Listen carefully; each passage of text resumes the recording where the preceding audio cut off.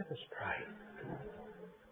Our God and Father, without that trust in our beloved Saviour, who is the one mediator, we could never say, let us pray, for it would be vain, and our words would rise no higher than the roof.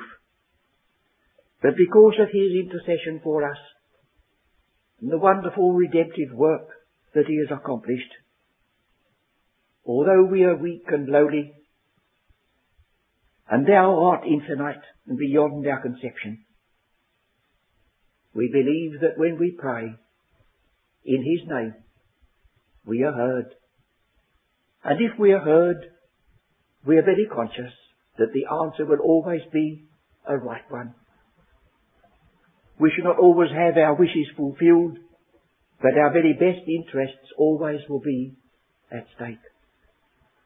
We believe that the very expression on our lips and in our hearts of the one word Father of itself is a complete prayer. But if thou dost fill out the meaning of that word, even in our small conceptions of it, what a provision, what a protection, what loving care, leading, guidance there is in that one expression, that we by thy mercy can look up to thee and say, Abba, my Father. We pray thee that thou wilt help us again this evening with the open book in front of us, that we may have our hearts touched and our minds directed, and thy word enter that gives light and gives understanding to the simple.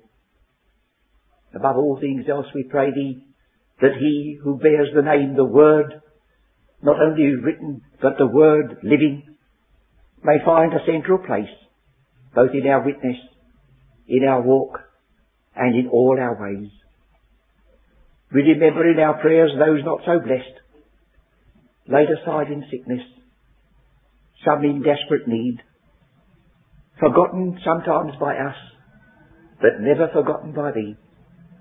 And we ask thee that thou wilt help them and help us in all our ways to acknowledge thee, and leaving results in thy good hands. Hear us in these things and the unspoken petitions of our many hearts, because we offer them confidently in the name of Christ, our Saviour, our Redeemer, and our Head. Amen. We read together this evening the first 17 verses of the Epistle to the Romans, chapter 1.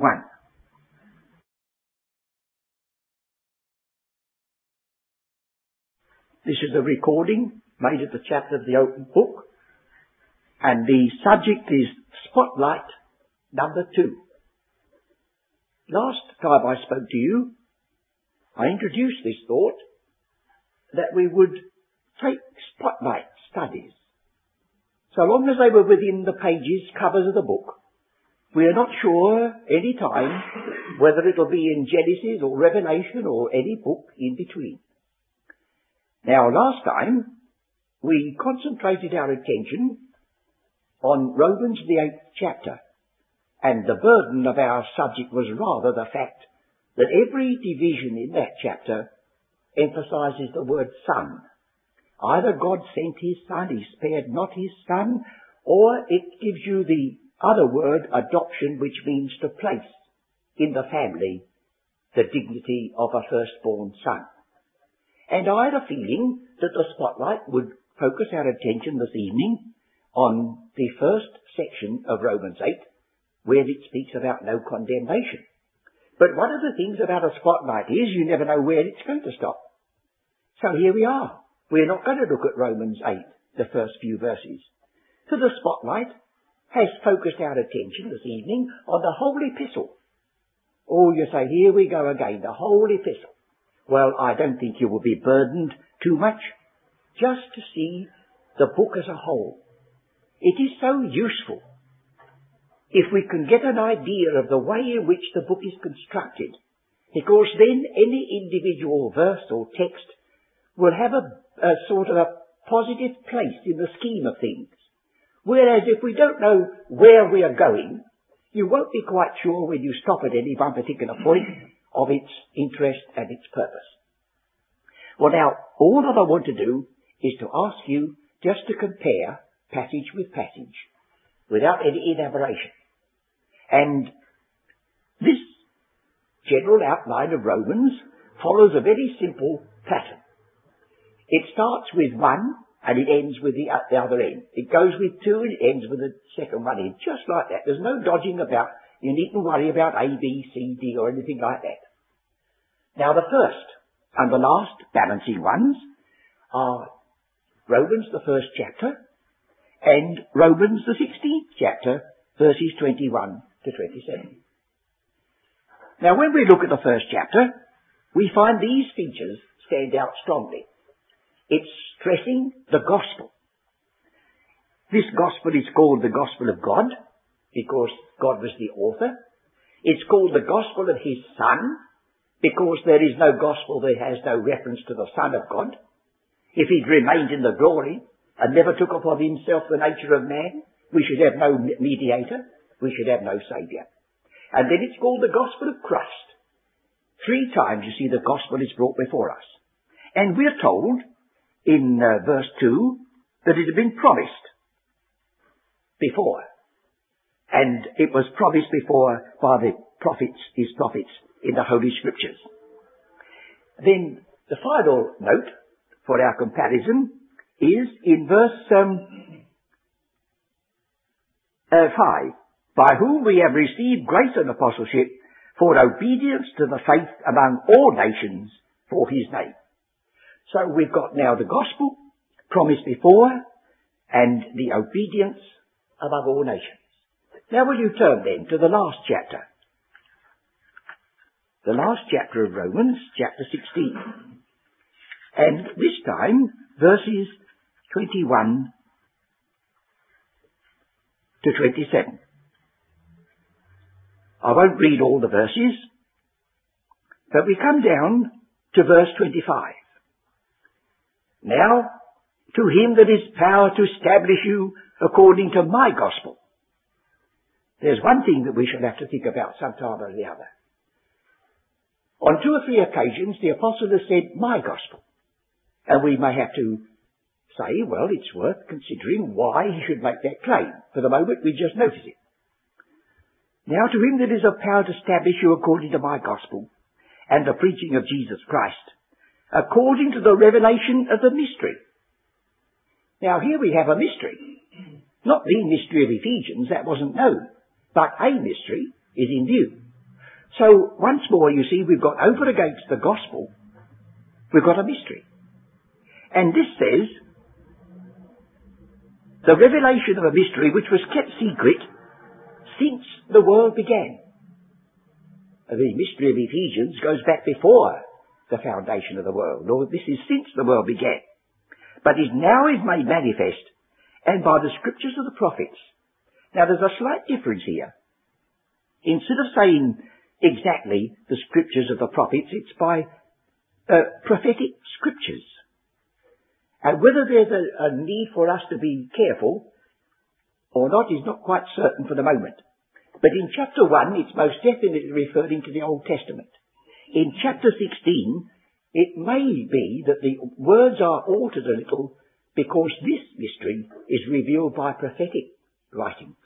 And there were those who had the gift of prophecy, as the Apostle Paul himself had in the early days. But for the moment, we notice 2 things. It begins with a gospel promised before, and it was for obedience of faith to all nations. Is that also included here? I think it is. Verse 26, but now is made manifest, and by the scriptures of the prophets, according to the commandment of the God of the ages, or the Ionian God, it's to do with a purpose, made known to all nations for the obedience of faith. Well, in the first chapter, obedience of faith. Last chapter. The first one, the gospel. The last one, a mystery. Now, without being able to prove it this evening, I believe this mystery is referred to the centre part of Romans. Because the bulk of the Old Testament starts with Abraham. Oh, I know it starts with Adam. But the period of time covered between Adam and Abraham is given just about 11 chapters. And all the rest of the Old Testament, right up to Matthew, occupies the same amount of time in years. The whole Bible practically is starting from Abraham. And unless you had some teaching, you would never quite understand or realize what the apostle has revealed. He's the only one who has a doctrine of Adam in the New Testament. You don't find it anywhere else. But in 1 Corinthians, as Paul, it's the first man, the second man, the first Adam, the last Adam, and there he says, I show you a mystery in 1 Corinthians. And then we have the emphasis in Romans, the 5th chapter, as by one man sin entered into the world and death by sin. You see, most of the Bible, the bulk of the Bible, has to do with sins and the law at Mount Sinai, and then the sins of the Gentiles in their ignorance. But here we are dealing with something deeper. This is the mystery, the secret. That it all goes back to one man who involved all his posterity. But it also emphasizes that only one Saviour is needed for all who sin. It cuts both ways. But if I stop too long on any one of these parallels, we shan't just get through, and the spotlight may move and we shall lose some benefit possibly. So shall we come back to the earlier chapters, chapter 1 to 3.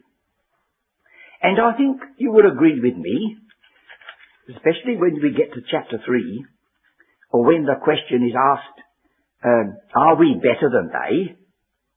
Or the apostle says, in no wise.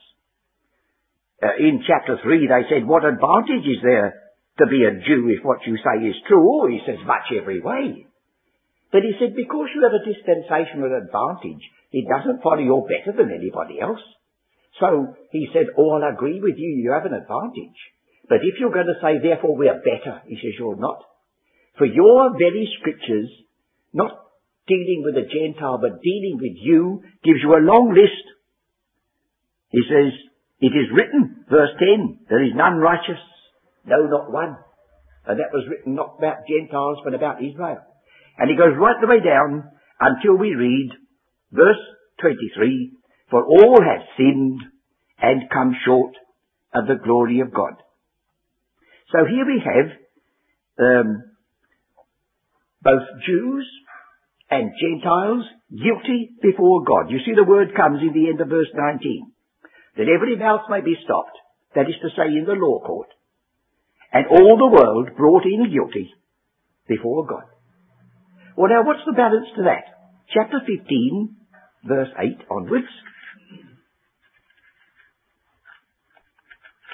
Here we have the sequel. Chapter 15, verse 8. Now I say that Jesus Christ was a minister of the circumcision for the truth of God, to confirm the promises made unto the fathers, and that the Gentiles might glorify God for his mercy. And again he says, in verse 10, rejoice ye Gentiles with his people. And again, praise the Lord, all ye Gentiles. And again Isaiah said about the rod of Jesse. And so we have an emphasis here upon the word, the fact that these people, the Gentiles together with the Jews, are acceptable before God. So that's 15 until we get right down to the bulk of the 16th chapter. You see, they raised the question of acceptance in the early chapter 14, and it's taken up here in chapter 15. So now we've got, first of all, going back to the beginning, the gospel promised before, obedience to the nations, and the mystery, whatever that might turn out to be, that also addressed to the nations. That's the beginning and the end of the book. Then we have the Jew and Gentile guilty before God. And then we have Gentile and Jew acceptable before God. For that's what we read in this section, that these very Gentiles who were once far off are now made acceptable and have their place because their acceptance is in Christ. Shall we look now again at chapter 3, verse 21 to 30. I overlapped it just now rather. Chapter 3, 21. Here we read that all have sinned and come short of the glory of God. They were aliens, they were strangers, they had sinned, and they'd come short of the glory of God. What's the sequel to that? Will you look at 14 and 15, which is the echo. Chapter 14, verse 1. Him that is weak in the faith receive ye, but not for doubtful disputations. Receive him. And he goes on further to say that in this chapter 15 down to 7, verse 7, therefore receive ye one another as Christ also received us to the glory of God. So I think you see, in the first part, they come short of the glory of God. In the echo, they are received to the glory of God. So it's emphasizing that the gospel and salvation is a means to an end. All salvation is wonderful itself. But the gift of eternal life is to put you somewhere, give you some position, open up some wonderful experiences, and so the two go together. Well, now let's look again in chapter 4, balancing chapter 12 and 13. Here we have the example of Abraham, justification by faith without works. But in the conclusion of this chapter 4, verse 18, he says this, verse 17, as it is written, I have made thee a father of many nations, before him whom he believed, even God, who quickeneth the dead, and calleth those things which be not as though they were, who against hope believed in hope, that he might become the father of many nations, according to that which was spoken, so shall thy seed be. And being not weak in faith, he considered not his own body now dead, and so on. So here we have, first of all, the fact that it was only resurrection power that could make Abraham the father of the faithful. But he had to consider the fact that his body was as good as dead, apart from the resurrection power of the Lord. And then later on in this same epistle to the Romans, we read that this mortal body in Romans 8 is quickened, this mortal body. So we mustn't dwell only on the fact that we are dead and helpless and hopeless. Oh, God says yes, but don't forget he's put at our disposal the power that raised Christ from the dead. So what's the sequel to this? This body now dead. Chapter 12. I beseech you therefore, brethren, by the mercies of God, that ye present your bodies a living sacrifice. Well, now you see, all the sacrifices so far as the law of Moses was concerned were slain and put to death. So there's a real departure here and of emphasis. Now, is this accidental? That we have in balance, he considered his own body now dead. And the apostle, before he leaves this writing, he says, there's another aspect of that. Present your bodies a living sacrifice. And he goes on to say, holy, acceptable unto God, which is your reasonable or logical, not fanatical, reasonable, logical service. So, just to go back again, the gospel at the beginning, a mystery in connection with that gospel at the very end, both emphasizing it for the obedience of faith among all nations. Then we have Jew and Gentile equally guilty before God, balanced by the fact that Gentiles and Jews are equally accepted with God because of this work of Christ. Then we have all have sinned and come short to the glory of God, and yet receive them to the glory of God. So these little words that balance seem to be there on purpose to give us the pattern right through this book. Now we've looked at his own body, now dead, in contrast to presenting your bodies living sacrifices.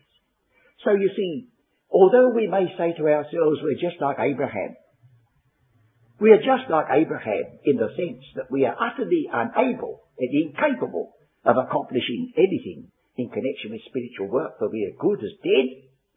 Abraham didn't stop there. He believed God that quickeneth the dead, it says. And so here we have, it's your reasonable service, if that is the case, to present your bodies living sacrifice. Now we come to the centre of Romans chapter 5. Chapter 5. Here we have verses 1 to 11. Therefore, being justified by faith, we have peace with God through our Lord Jesus Christ. And that leads right on until you come to verse 11. And not only so, but we also joy in God through our Lord Jesus Christ, by whom we have now received the atonement. You notice in verse 10 there's the word reconciled. And the word translated atonement is the word reconciliation. We have ceased to use the word that was current in Shakespeare's day. We don't use the verb to at one anybody. People would look at you and wonder what you meant. But I've given you a series of passages I know at other times where in Shakespeare he says, I go to make atonement between his brother and the Duke of Gloucester. Well, he wasn't going to offer a sacrifice. He was going to reconcile. There was a quarrel. And to at one is reconciliation, because it's absolutely untrue. We have never received the atonement that was offered to God. We receive the results of the atonement, which is reconciliation. So here we have now the emphasis upon reconciliation in its doctrinal setting. But we come to this question of reconciliation again in chapter 9 to 11. Now, chapter 9 to 11 is strongly dispensational in its character. He speaks about the figure of an olive tree. But the olive tree failing to produce fruit. And a strange thing happening, that the Gentiles were said to be wild olives grafted into the true olive tree to provoke them to emulation. Now, I've said this before, but I think it's worth repeating in case anyone should not know. I go right back to earlier days in my experience when I took a course of study at Chelmsford Horticultural College, and I actually used the letters FRHS, but I don't use them today. I don't like work like that, you see, friends. But in the course of those lectures, it was remarked by the lecturer that a local, rather famous grower had a curious experience. They'd had a row of pear trees which came out in full blossom but never bore a single fruit. Then one day, one of the gardeners, by some mistake, grafted into one of these pear trees a wild graft. Now that's contrary to nature. If you know anything at all about grafting, you put the choice rose into the strong briar. And so, he did something contrary to nature. And to their surprise, that tree bore fruit. Well now, I stood up in that lecture room and I trailed my coat. I knew that they didn't believe the scriptures before what I'd spoken to them.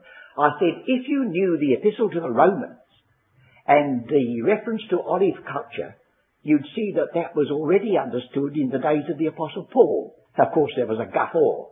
But you see, there is a book still that's extant that was published just before Paul wrote this epistle on olive culture.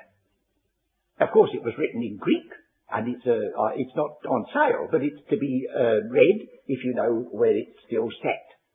I've only had extracts from it. And there he says that an olive grows old and rugged and ceases to bear. Some of the olive trees that I saw when I was in Majorca, well, they've got gaps almost as wide as these whole pews. I was thinking the way that this thing had spread and grown. So tremendously old. It says if they take a wild olive and graft in, it somehow stimulates that tree and provokes it to start all over again and to get fruit. So that's what the apostle said. He said, you Gentiles have not been put in because the time of the Gentiles' full blessing has come. You've been saved and given these blessings to provoke Israel to jealousy. But if they will not be provoked, then they go out into their darkness and a new dispensation will come in. So here we have this reference to reconciliation in verses, where is that now? Verse 15. He speaks about Israel. For if the casting away of them be the reconciling of the world, what shall the receiving of them be but life from the dead? So we have reconciliation in chapter 5, got doctrinal, balanced by reconciliation in chapter 11, dispensational. So you see, it's marching together, isn't it, as we take these passages one by one. Well, that brings us to the centre itself, chapter 5, 12, balanced by chapter 8. Now, chapter 5 starts the inner section of Romans, and it ceases to deal with sins, so many different transgressions, and it goes to the root sin, which is a different thing. And here we have in this 12, wherefore, as by one man sin entered into the world, and death by sin. And we get the reign of sin and death. Verse 17. For if by one man's offence death reigned by one, much more they which receive abundance of grace and the gift of righteousness shall reign in life by one. There's a balance. Verse 21. Verse 20 and 21. Moreover, the law entered that the offence might abound. But where sin abounded, grace did superabound. But as sin hath reigned unto death, even so might grace reign through righteousness unto eternal life by Jesus Christ our Lord. You notice the emphasis on reigning. This is the dominion of sin. This isn't the fact of doing this or doing that or thinking this or thinking that. You're under a dominion. A dominion from which you cannot extricate yourself. But blessed be God, if one man involved the race in sin and death, one man, the one who took upon himself the likeness of men, as we read in Romans 8, that one man cancels that dominion, sets the prisoner free, gives him a new life. So there's a balance. This is the inner portion of Romans, and largely referred to by the mystery in connection with the gospel that ends the chapter 16 that we're looking at in passing. Now then, it says here, verse 6, what shall we say then? And you will find in 6 and 7, 4 different times where there's an objection. Shall we continue in sin that grace may abound? God forbid. Shall we do this or the other? God forbid. And he gets right through and he says in chapter 8, now, having settled those 4 possible problems, chapter 8, there is therefore now no condemnation to them which are in Christ Jesus. So he said here in Romans 5, by one man sin came in. And letting him speak for himself, as it says in 1 Corinthians 15, for as in Adam all die, even so in Christ should all be made alive. The question of the all doesn't mean to say that there is no possibility of any person losing salvation. It simply says, as sure as you're in Adam, you must die. But as sure as you're in Christ, you'll be made alive. But everyone in his own order, Christ the first fruits, they that are Christ at his coming. So now we have then, in Adam, condemnation, stressed. Verse 16, condemnation. But in Romans 8, he picks it up and says, there is no condemnation. Why?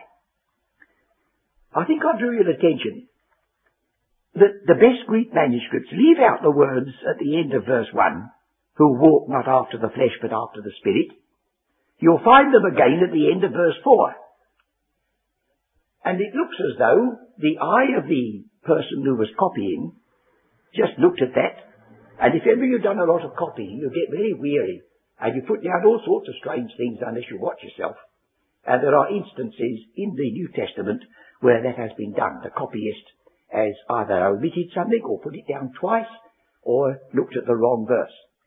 So that I'm not tinkering with Scripture. I'm only saying the consensus of opinion of those who examine the Greek manuscripts is that it stands like this. There is therefore now no condemnation to them which are in Christ Jesus. And it doesn't depend on whether you walk after the flesh or after the Spirit. That's not to do with it. You're not free from condemnation by your conduct. You're free from condemnation because God sent his Son.